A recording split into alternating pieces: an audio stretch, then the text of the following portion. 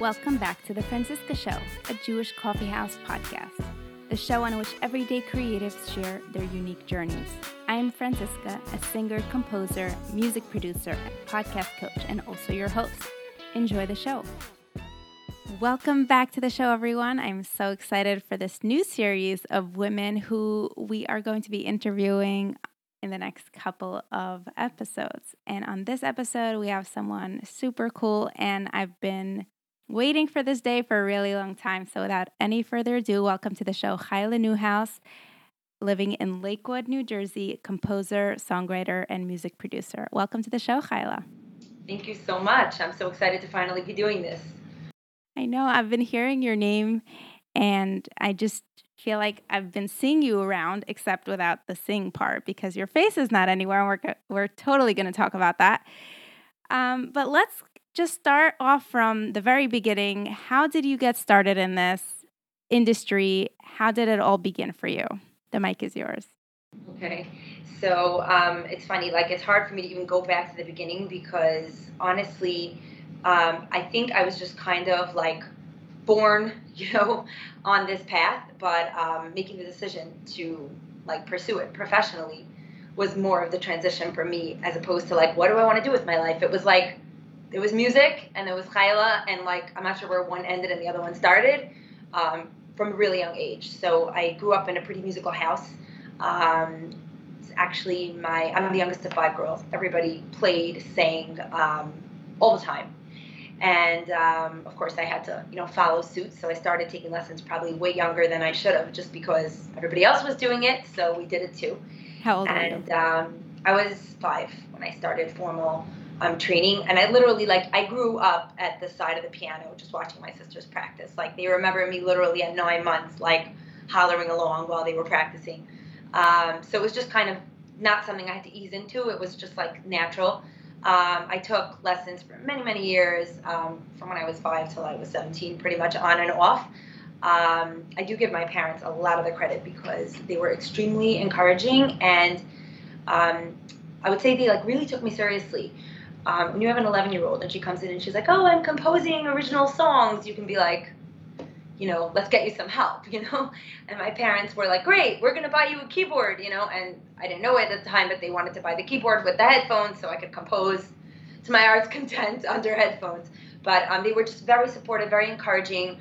Besides for music, they always just encouraged us to try things. I did many other things that are not in the scope of my profession today, like gymnastics and swimming and all those other stuff. They just encouraged us, try, develop skills, see what you're good at, gain confidence. So I credit them with that, and also for listening to me bang around for so many years. I was not a model student musically. I did not have a lot of, desire to sit in one place, as many creative artists, we seem to share that predicament. So I just kind of stuck with it in different degrees. I wasn't always practicing intensely, but it was just always part of my life. Then I moved on to guitar, experimented with drums, got into recording, and it just kind of all just fused, background music, of my life from when I was really small. I started composing when I was 11 and never really stopped. Had that little tape recorder. I don't know if that's from your days, Franziska, but I had that little, trusty tape recorder that went with me everywhere. And it was just, followed me through high school. I had a lot of opportunities, summer camp. And then once I got married, it just became something, hey, I have it in my hands and I can do it. So besides for teaching piano, voice, guitar, whatever else, I was always kind of writing and producing on the side. Wow. So side question, you say your parents, instead of saying, you need help, here's the keyboard, when you showed interest in writing music and writing songs, what was it like for your environment with your friends? Were they also supportive, or did they also, or would they have that cynical, So it's funny. thing? It's so funny because I have one close friend from really young who I used to put her on the phone to just listen to me play, and she remembers. She's like, I used to just put the phone down and walk back 10 minutes later and be like, wow, that was beautiful, But for the most part, once I was in high school, I was using it a lot, so that was fun because it just kind of gave a framework to my extracurricular life in school. I was always going to be behind the piano bench. One year, all of a sudden, I was like, hey, wait a minute, I better get on stage before, I lose this chance forever. And then they realized I could act. And I actually got a lead role in the play for 2 years. And I'm like, no more sticking me behind that bench. I know I'm going to spend many, many years there later. And I'm glad that I had those opportunities. But that was just kind of default. Chayala's at the piano bench. And, we have an event or we have a program. Chayala's going to write a song. And then, there was a time where I was writing spoofy songs in class, just like, to popular music. And the whole class would know what I was up to because I'd be like, sitting there kind of like playing piano on my arms and, like I'd be in a funk. And then at the end of class, they'd be like, let's see the song, So I did have support, and it was just kind of like part of the rhythm of my life. It was like not even something I had to think about much, Yeah, absolutely. So everyone went along with it and supported you. That's so beautiful. Pretty much. And I did have a lot of good opportunities, like good mentors and just, role models to watch and learn from and kind of help me just give a little bit of shape to my skills. Yeah. So I'm grateful for that too. Okay, so we're going to have a ton of questions, and I'm not sure where they fall in. So I'm going to ask two now and jump on one of them, whichever one comes first in your storyline. So what was your big break, and how did you start to monetize? What came first, and how did it go from there? Okay, so it's an interesting question because I can't say I can go back and say that was my break. Because again, I started doing it when I was 11, and the opportunities just kind of came commensurate with me growing up. But there were like a bunch of big breaks where I was able to tap into new markets or move to a new stage. And that's what I'm so grateful for, because if I would have been staying static, even doing now what I was doing when I was 20, I think I'd be like, totally burnt out. So I've had new doors and new, like opportunities open up, and, you need willingness to explore. It's not for everybody to keep reinventing themselves. But as an artist, I found that like I really got big breaks in different areas every couple of years, and it's just been fun. So my big break for composing, I guess, like the first song I have that when, like I would say back in those days, we didn't use the word viral, and today we probably shouldn't either, but okay. The song that I wrote when I was a senior in high school, it was called Imatem Mishamrim. I wrote it for a school Shabbos that I was actually directing, and I remember I wrote it in the middle of the night. I was at my grandmother's because I used to stay there. She was alone, so we used to take turns there. And whenever I was writing in the middle of the night in her house, you had to be like dead silent, like you couldn't even like tiptoe out of the room. So I just grabbed these like shalom papers. Do you remember those like pads that said shalom and had like pictures of like Israel all over them? And I wrote it on like for sure 20 papers laid out on my bed, like verse, chorus. I had a little melody line for the chorus in my head. It just kind of took shape. Usually I need a piano. This was no piano. This was silent after midnight stuff. And that song really just like took off. It went from my high school to my camp to my seminary. And then when I was 21, I remember I was expecting my first baby, and I sold it to Shirley Williburn. He put it on an album. And then I like distinctly remember he called me up. They were in post-production stages, and he's like, I think we have to change this one line. And I had just given birth, and I'm like, change whatever you want.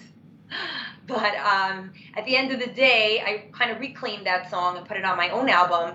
I have 2 solo albums of my compositions out, which we can talk more about soon. They're called Miracles, and I was kind of able to like take it back and put my own stamp on it, even though we did a nice job with it. I was very grateful for that opportunity. So that was probably like my first big song. That kind of put me on the map. And then I was heavily writing, like all the time. Like, I don't want to say on steroids, but just like through my 20s, fast and furious. A lot of really, songs that I'm really proud of that mean a lot to me. So that was like, my 20s, writing and doing my family. And then like when I was 29, I finally jumped in and produced my first album. And it was like I had stockpiled the songs, in the vault, and I knew exactly which songs were going on that album. And then it was like magic. I had Dovid Pearlman, who is now you may know of him on Instagram. He has quite a presence of his own. But then he was this cute little 11-year-old boy who was a Miami boy, and he walked into my studio, and it was just like magic. We just, recorded these 10 songs and put out that first album. I was really just literally dipping my toes in and then like jumping big time.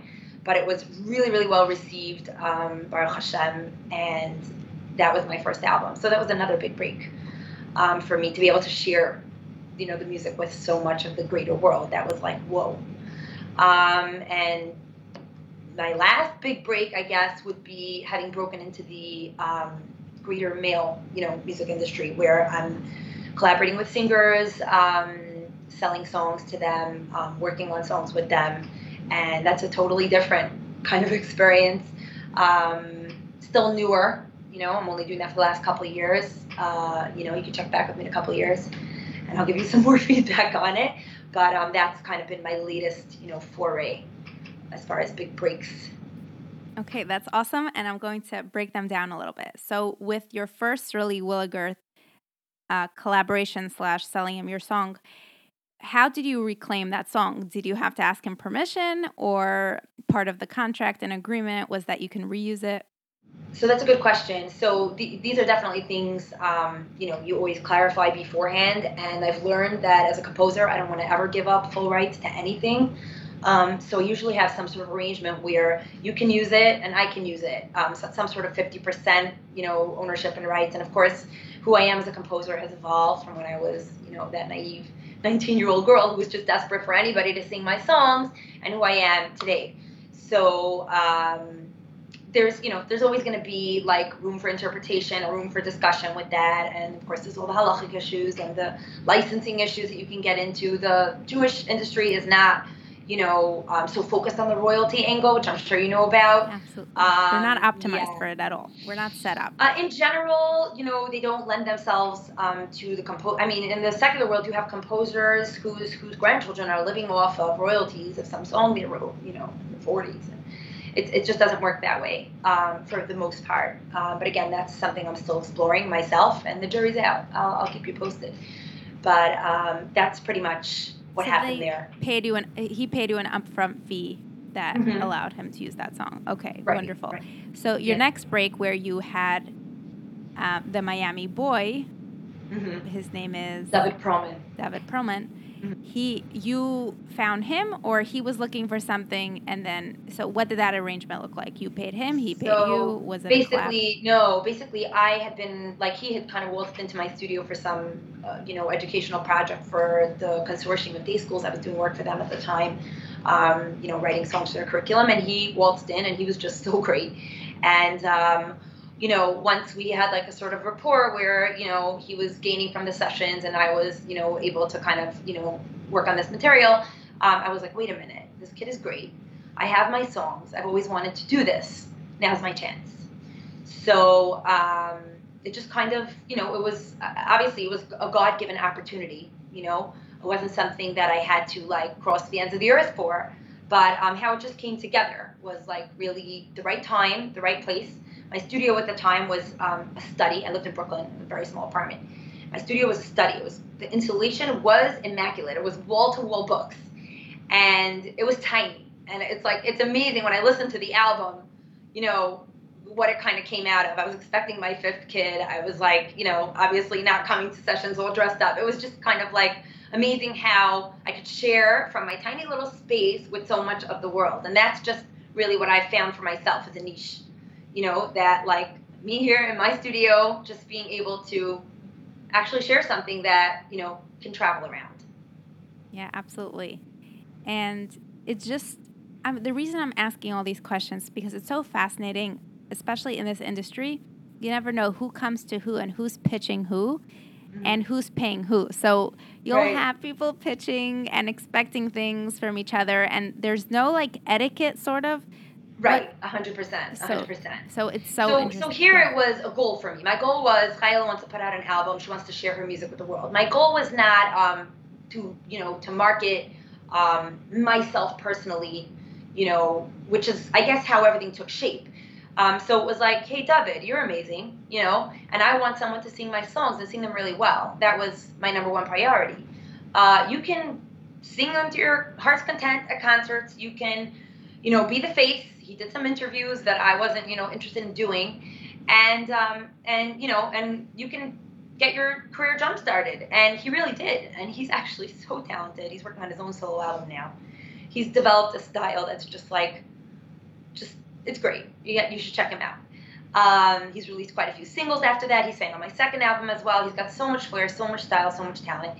And he really did catapult himself to a new place without having to pay for an album. So yeah, we worked out some sort of arrangement where it was worthwhile for him, and he did get paid to come in, and but I do think that it was great for him. Like, he really got a great start, and for me, he was the voice, and he picked up my nuances. If you go and ask my girl fans in camp, and my own friends who were there when these songs were written, they said it, that he had my nuances, he had me on there. So that meant a lot to me. Yeah. And I'll just dive into the elephant in the room here, which is that you have built your brand not on your face and not on your voice, but on other people's, and actually using the men in the industry, which leads me to the next question. And it's not a question, I just want to bring this out. You are talking about this like a perfect arrangement. You found this person who has a beautiful voice, who gets everything you needed, and who did the interviews you didn't want to do, and you paid him, and he had this ideal, if you think of any aspiring star, all they want is some producer, composer, and songwriter to discover them, do all the work for them, all the writing, all the coaching, put it out for them, and then they can jumpstart their career. Most of the time, you have an artist who's writing and then is trying to collect money from their family and friends to go to the studio, and then they're managing all these different aspects, and then they get their product, which is exactly what my story looked like. But this is something like just out of a movie. This is an ideal situation, and you look so happy with this arrangement, and I just can't not ask, like, do you feel like you got the wrong side of the deal here? And it's such a good question. Yeah. It's such a good question, and it's not one that I'm often forced to look at. But let's back it up a minute, because it's been a journey. I'm at this for, you want to go from when I'm 11 or when I'm 18 and I actually started doing it professionally, which, to answer your question about monetizing it, yeah, right away when I was 17, 18, I got out of school, and I would suggest everybody to look at it that way. But yeah, that's a separate topic. I'm digressing. So going back, there was no social media and Instagram when I got started. I was 18. My medium of communication was a double-deck karaoke machine, where if you actually lived in the age of tape, you'll appreciate this. If you didn't, I'm dating myself. So you recorded on one side, okay, and you put down, that lead track, and then you swap the tape to the other side, and you put down a harmony track and recorded that onto the other side. You went back and forth on a karaoke machine, and it was a multi-track recorder, because you just kept going and going and going until you had layers and layers. We won't discuss feedback, static, any of that stuff, right? Lack of tuning. But it worked, and that was my medium of communication. That was me building my brand back in those days, and that worked for my clients. My clients were camps, schools, organizations, all female. There was no, getting up there involved. Yes, here and there I let it come zits, and, I had my own, I worked in camp, I worked in schools, but it wasn't like I need to get on, behind a camera and share my face with the world to build my brand. In a way, that's an added pressure that the people who are looking to break into the market today have. And, let's just put it out there. That's hard. It's hard work. It's hard work to keep up the profile. It's hard work to build it, to be the face, to smile and be chirpy, to perform all the time. It's a lot of work. So I didn't have that pressure when I was actually getting started. It didn't exist. It wasn't. You had two female performers. Who? Chayala? You had Malki Ginniger.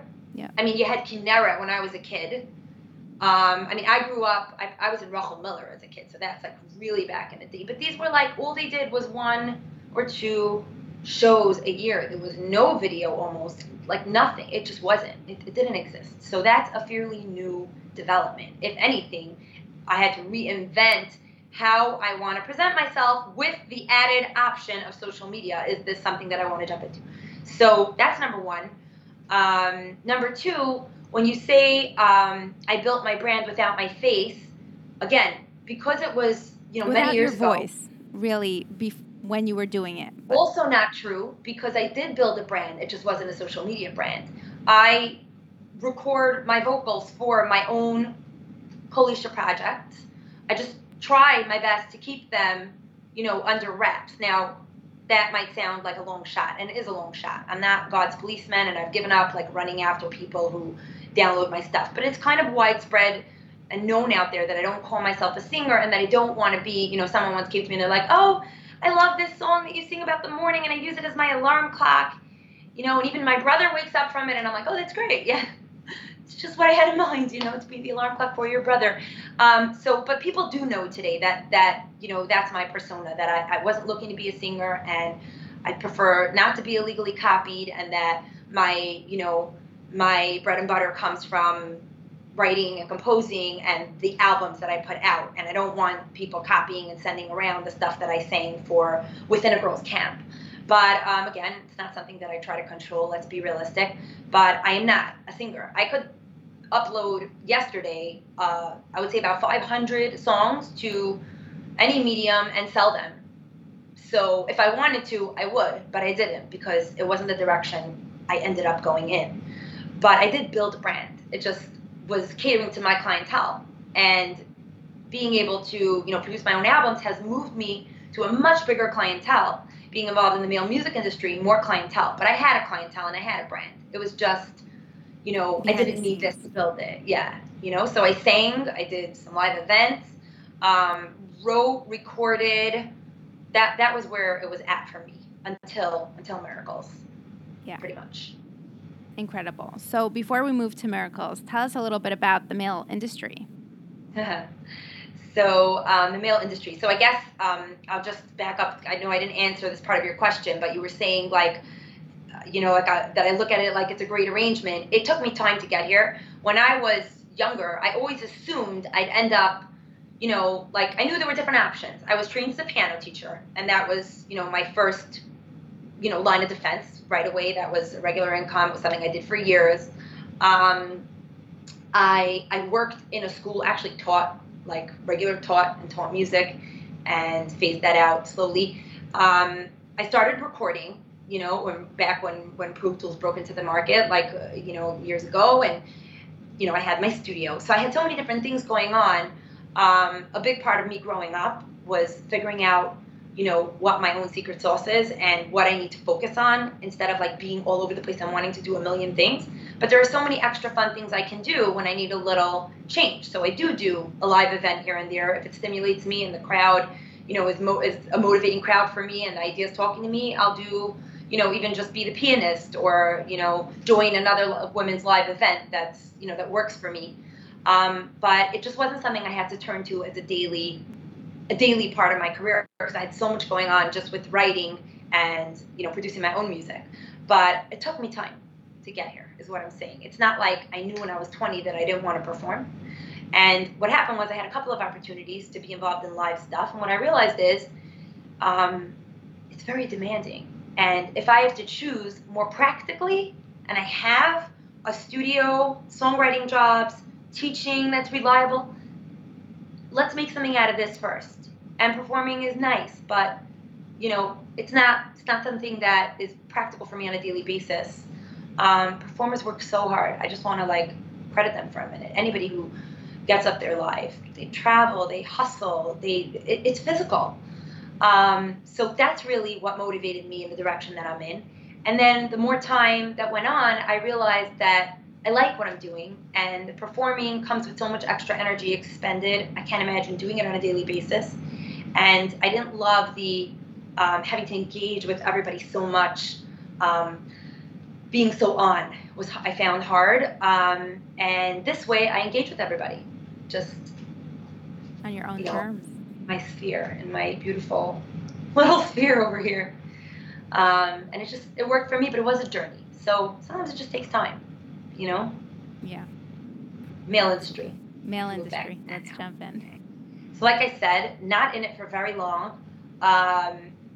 Once I got into it, much smarter, much older, and I've been approaching it one day at a time, because you'll notice there are not many female composers working in the male industry. There's me, Miriam Israeli, Not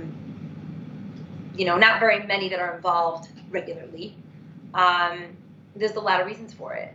Number one, they have a completely different setup. When they want to compose some songs for an album, they get together with a composer and they jam and they see what happens. Now, I won't be having jam sessions with the singers anytime soon, so that just doesn't work. So it's either me pitching that material I already have in some sort of a pitch adjusted way, so that they're not actually listening to my voice, and there's all different opinions and halachos involved for ask your LOR if you got any questions in this arena, but for the most part, I'm able to pitch my voice down, and I got this kind of Ellie Schwabel voice going on, a couple of semitones down, and that works to communicate with them. But then they just have to choose from material that I wrote, usually material that I wrote for a female audience, unless it's stuff that I'm just literally pitching to them. And it's not as easy as they have it with the male composers. That's number one. Number two, to be quite honest, it's a very nice plus on top of what I'm already doing. But my daily, picture in the studio is full time. So if I were to want to pursue selling to singers and being, involved with that, it would be 24/7, making new demos and trying and pitching, and very often coming up short or being prepared to, drive straight down to a dead end. And I have that option, or I have a full-time, occupation in my studio. So it looks like, great, dive in and you can do that all day and you'll be so famous, your songs will go all over. It's nice, but it's not practical and realistic as what I do have on my plate. So it's icing on the cake. When it happens, great. I have an agent who markets some demos for me. When I get a singer who's interested, I try not to, communicate back and forth too much because it can go on forever. And then, if they love the song, then I go to work on it and I make it work for them. And that's pretty much my process in the male industry. Is there anything you see there that, that works or that's great about the male industry?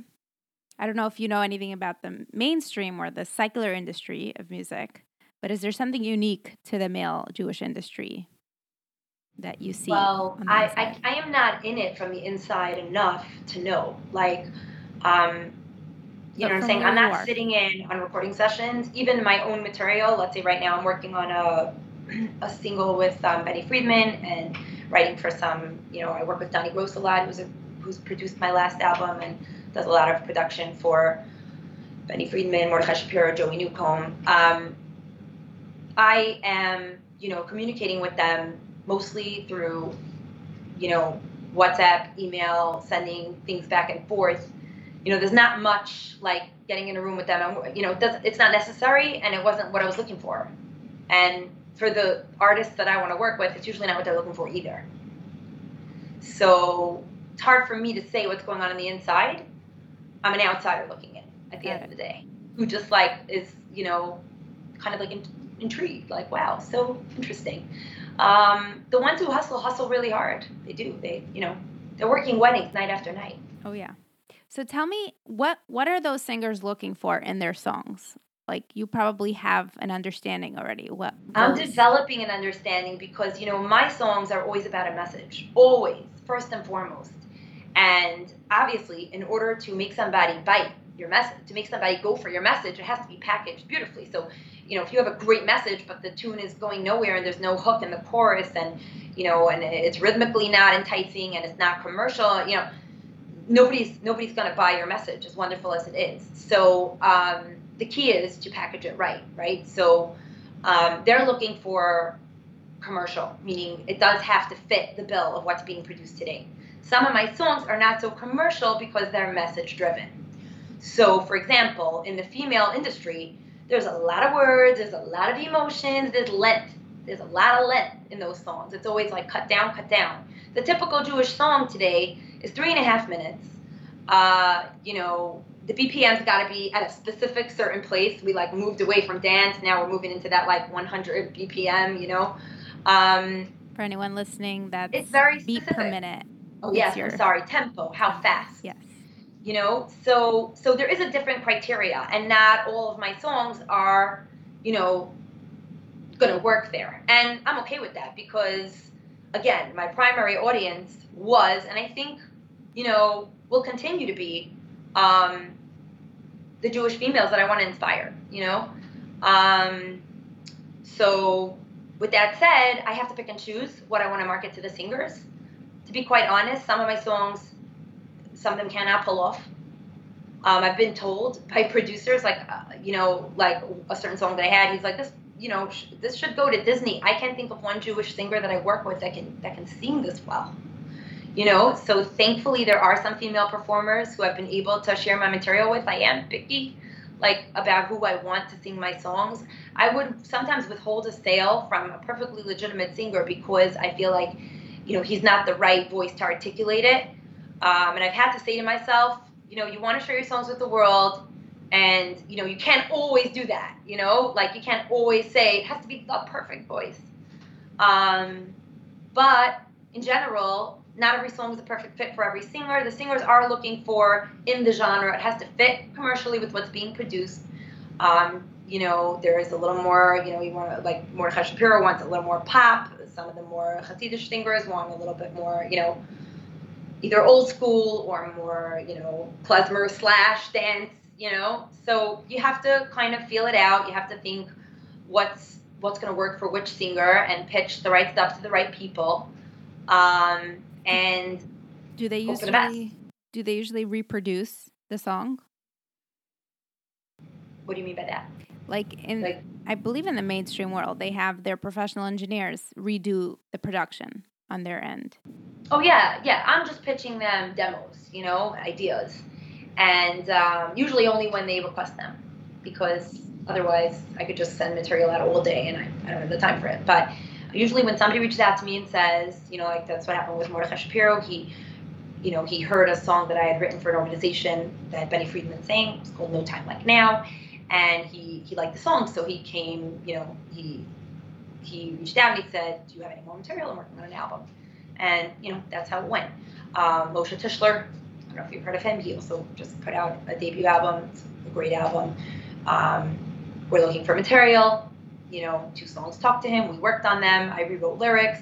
And then they go ahead with their own team and do the production. So I'm not involved in producing their work because it would just be hard for them, I think, unnecessary. For sure. 100%. Yeah. Let's just go over the practical end of it, the actual way you monetize day to day. What does your studio setup look like? Okay. So I'm happy to share this because it took me so long to get here, and it's allowed to take everybody long. But my journey has been solo to stereo, so to speak, in musical lingo. So I started out obviously doing everything myself, in my spare bedroom with my little studio and my music lessons, and 24/7, being the secretary, being the intake, being the bookkeeper, also being the arranger, the musician, the vocalist, and the mixing engineer. And it worked for a long time until it became clear to me that some of the jobs I was doing I am not necessarily cut out for. And there are wonderful people out there who are more cut out for it. So Baruch Hashem, I moved into my current studio, which is the whole basement of my house, 4 years ago, and I now have space to have music lessons going on in other rooms with a whole staff of teachers, which is so much fun. There's just music coming out of every corner. That's one division. Then I have my studio, which is made up of a great team. It's me, my secretary, my team of engineers and mixing engineers. I work with a great team of arrangers, and every project is now multi-pronged, where I bring my secret sauce, which is composing and the initial arranging and the writing and just really producing, and I have people on board to do the other stuff. So for example, if we just had a bar mitzvah boy, and we composed a brand new song for him to sing at his bar mitzvah, and I composed and did the initial arrangement, had my arrangers work on the finished arrangement, had him come in to record with a different engineer, had it mixed by a third there's just a lot of collaboration and a lot of great people, each focusing on what they're great at. That took me so long to figure out that in order to grow, I needed to add more people to my process. I needed to focus on what needs me and what does better without me, like the numbers and the scheduling. And I'm so grateful for, for having had that experience and for having, gotten to this point. But that's important. Definitely important to, as you move along in the process, when you can, give over the things either that you don't enjoy doing, that are too time consuming, that anyone else can do, and focus on where you can expand your personal craft and secret sauce and make it better. Yeah, I love that. It's so important because this way you get to work more on the areas you're good at and you enjoy. And then you don't have to drain your energy with things that are hard or tedious for you or unenjoyable. And even more so in a creative pursuit than in any other, because let's remember, we started out as kids doing this because we enjoyed it. Then somewhere along the lines, it's like, oh, this is my job. It's my job that I love. It was also my hobby, but now it's a job.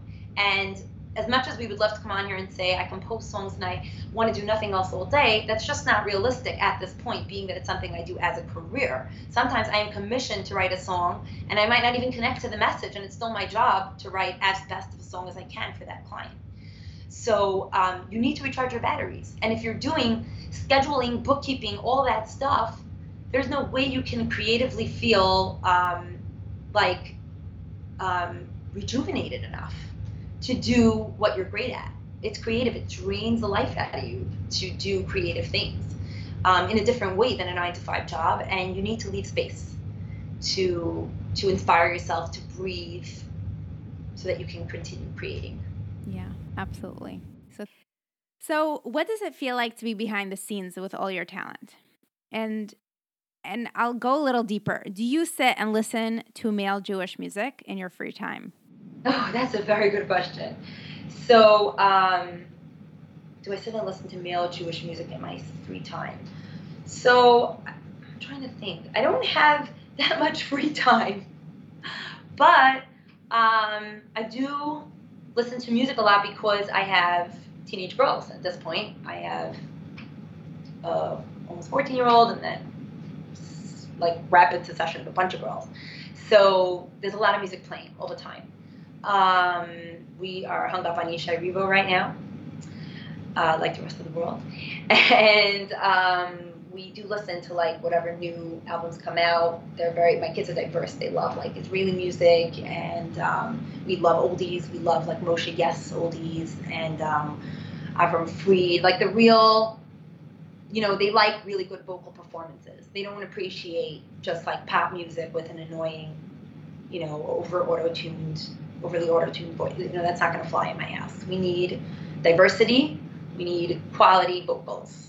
People who can sing. What about female Jewish music? Okay, so that's a very good question. So I do work with a lot of great people in the female music industry. I work a lot with Devorah Schwartz, collaborate with Bracha Jaffe quite a bit, and trying to think. They don't listen to the music out loud in my house much, mostly just because I also have boys. But they do follow it. They are curious about it. They do, you know what I'm saying? They love to sing, so they like to analyze, the different vocals and nuances. And they, the problem is they also harmonize on top of everything, so you can almost not hear who's actually singing. But they do follow it. They do have an interest in it. Because I work with it, I don't like it to take over all day and all night, just because it's my work.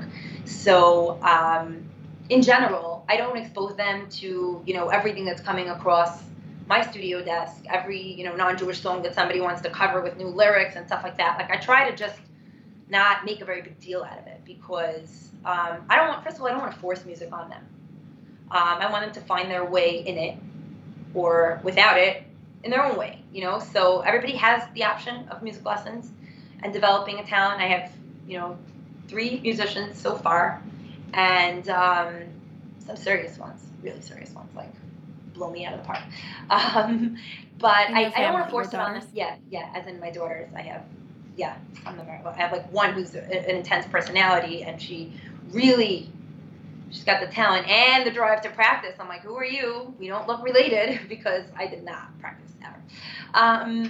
And I don't want to force it on them. So I want them to kind of find their way to it, not in a way of like, we grew up and we just had to, absorb this in an IV drip. I want them to, forge their own path in it. So when they ask for something, sure, absolutely. You want to engineer, you want to learn how to work a session, sure. You want to take lessons, great. You want to sing, great.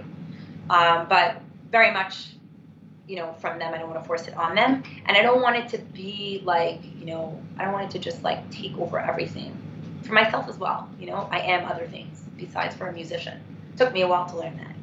Like what else? Tell us a little bit more about you. Well, I'm a mommy, right? And a sister. I have a big extended family.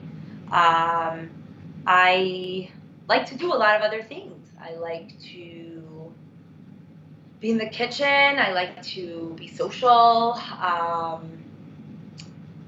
just have a lot of other pursuits, I'm not going to start listing all of my interesting hobbies, but I just don't like the idea that I'm only defined by that. And actually, when I'm not in my own professional setting and people ask me a lot of questions about singing and music, I find that I have a hard time not shutting down because, like I'm at a wedding, let me just be at a wedding, But yeah, I'm sure everybody can relate to that.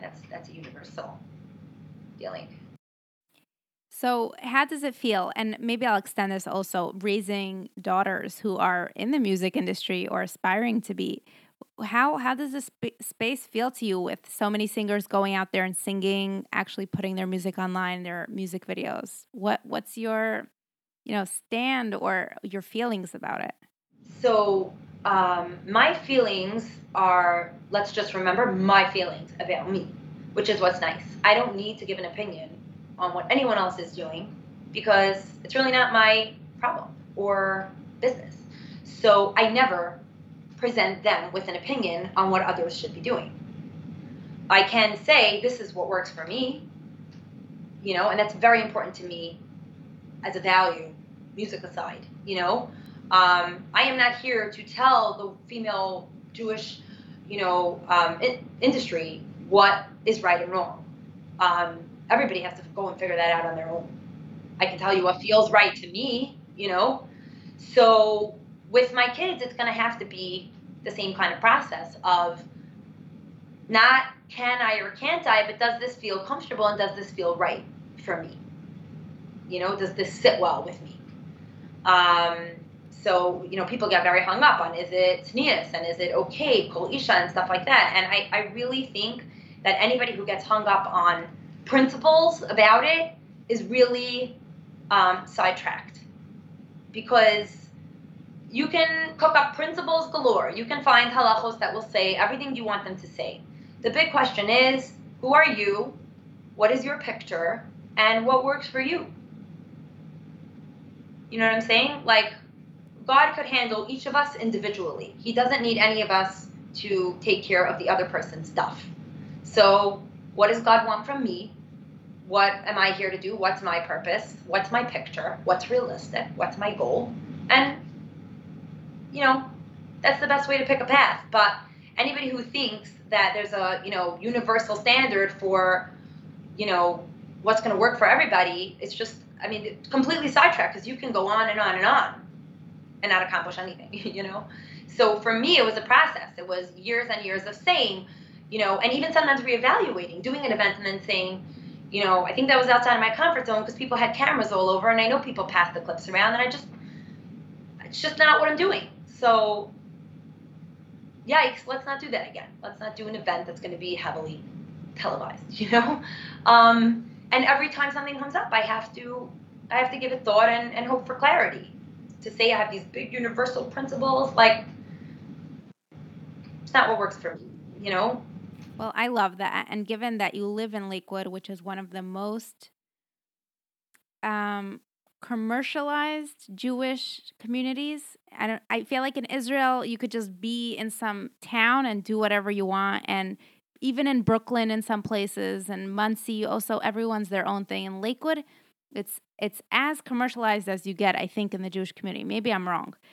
But I am so impressed to see you speak like that and about like really encouraging your daughters to find their voice and to look at everything instead of black and white, but is this the right thing? Or is this the right time? Or is this comfortable? Those are questions that are, I think, key in in healthy development. So I Yes, am, for sure. With girls, for sure, and definitely living in a black and white community that likes everything to be black and white because it's just easier. Colors are very messy. Black and white is so neat, and just it would be easier. It would be much easier, but it's just not. It's not the way most people, see reach any kind of potential at the end of the day. So for me, I do live in a community that encourages being in a box, and not necessarily in a bad way. It's just what works here. And I am not going to fit into any box because while I was raised in a very straight, with a straight set of values in a insular community, I was also raised and encouraged to be open-minded about what I could do. If I would be closed-minded in general, I'd be closed-minded about myself as well, and what I'm capable of. So to me, parents who said, yes, you could write songs. If you think you can write songs, you probably can. I mean, I had another sister who was pursuing nutrition from when she was 11. She was putting other people on, eating plans, and she's doing this successfully as a career now. And my parents never said to her, you're nuts, stop writing down what everyone's eating. They never said that to her, so that to me is open-minded, even though my parents are very in the box, what you would call, Hamish Shabara Park people, and they follow all the rules, and we were all raised, in the box. The thinking was, be open-minded about what you could do and where it could take you. And I think there's a big difference between saying I'm open-minded and anything goes, and saying I'm open-minded and I will think about things. I'm willing to think. I'm willing to explore, options.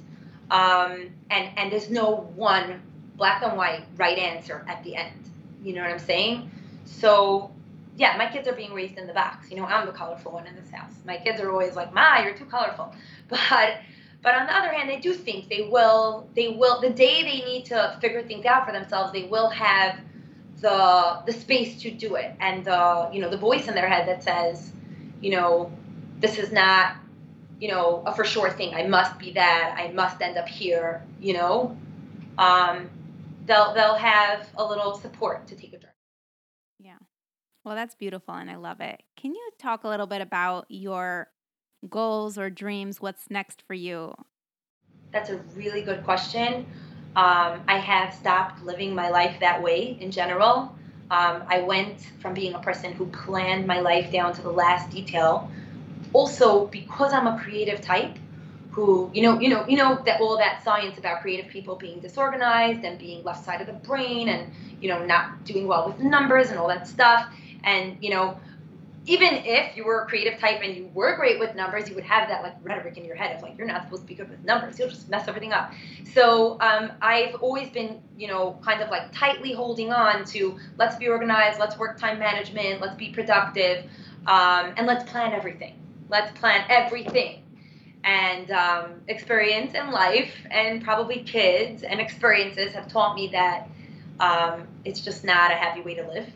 So I make goals for a day at a time, and I allow myself to put the rest in God's hands and say the big picture, anyway, I have no control over. My goal is to show up today and see what you have in store. That works for me today. Floozy as it sounds. It's beautiful. It's real, it's practical. You're very consistent throughout your journey. And what I love about our conversation today is that you have daughters who are seeing you in your element. I'm not sure how many other singers out there, and there are a few, but I think most of the women out there today in the industry, their kids are still babies. So this is so fascinating, and I am in awe of the conversation we had today. I'm really inspired, and I feel like there's hope. No, Absolutely. It's great. Always hope. There's always hope. Thank you so much for coming on to the show. Okay, thanks so much for having me today. Yeah, and if anyone wanted to reach out to you, how would they do that?